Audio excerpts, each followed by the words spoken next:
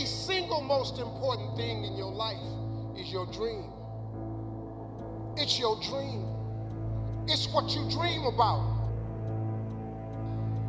If you see it, you can achieve it. If you don't have visions, you can't make it in this world. You need something to sustain yourself through that. It's not optional, because the price of existence is so high that without that sustaining meaning, it corrupts you, it embitters you, and once you're embittered, things go downhill rapidly. You get vengeful and you get angry and you get destructive, and there's really no limit to that. And I've been suggesting to people that the sustaining meaning that they can find in their life isn't to be found through happiness, let's say, because happiness doesn't work when you're not happy, when things have gone badly for you, even for accidental reasons. But you can find sustaining meaning in responsibility. Because God sent you here, and no human being came to this planet empty.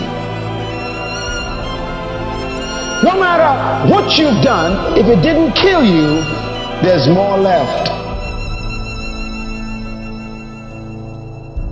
Turn your wounds into wisdom. You will be wounded many times in your life.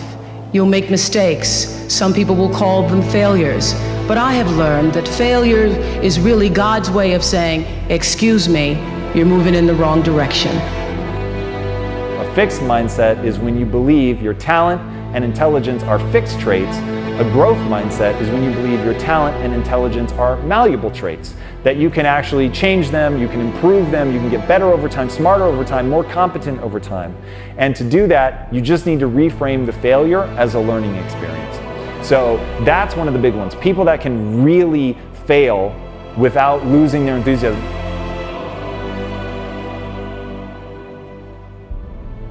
You've got to stop asking how little you can get away with and start asking one of the most powerful questions in the universe, which is how much can you bear?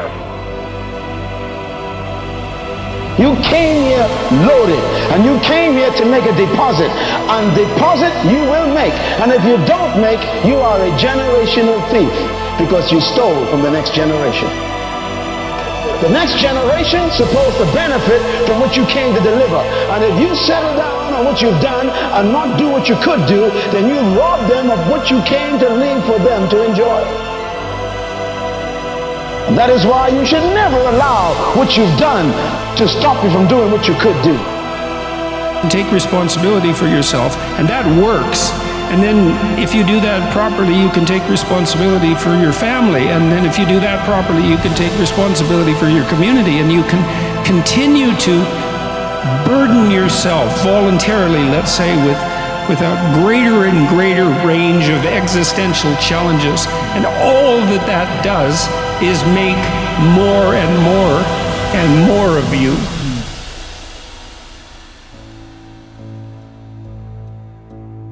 And that works as an antidote to the catastrophe of life.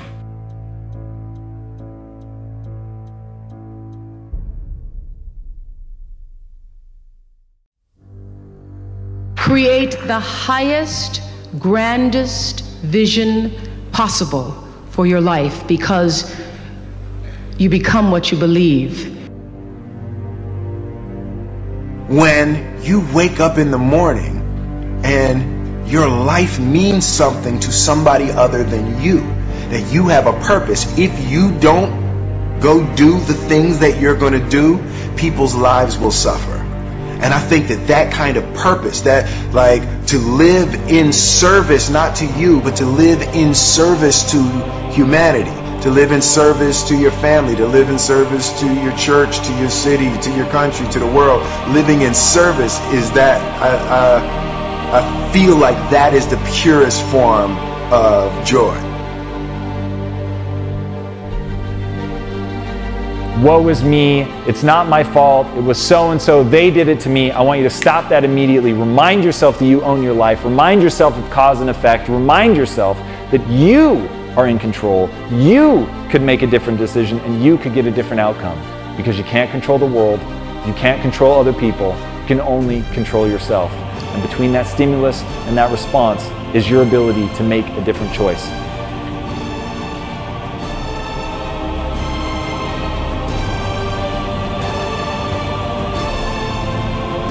If you can be still long enough in all of your endeavors, the good times, the hard times, to connect yourself to the source. I call it God. You can call it whatever you want, to the force, nature, Allah, the power.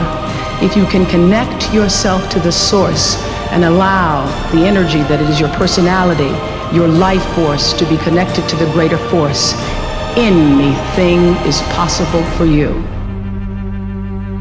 I'm talking about being honest with yourself about what you're doing, about how you've performed, about whether or not you're being weak in something.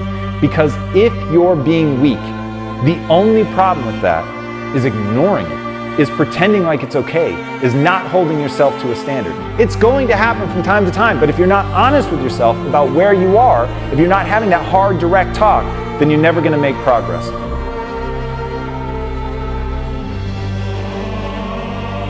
You got to make a decision. Listen to me. You got to make a decision. What's the decision?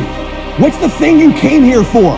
Now we're at the moment. The clock is ticking. People say all the time, hey, life is short. Let me tell you something. Life can be long.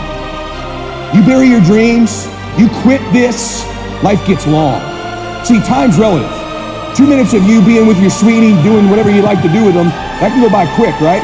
What's about the last 2 minutes on a treadmill? Does that not seem like it goes by for like 4 hours, right?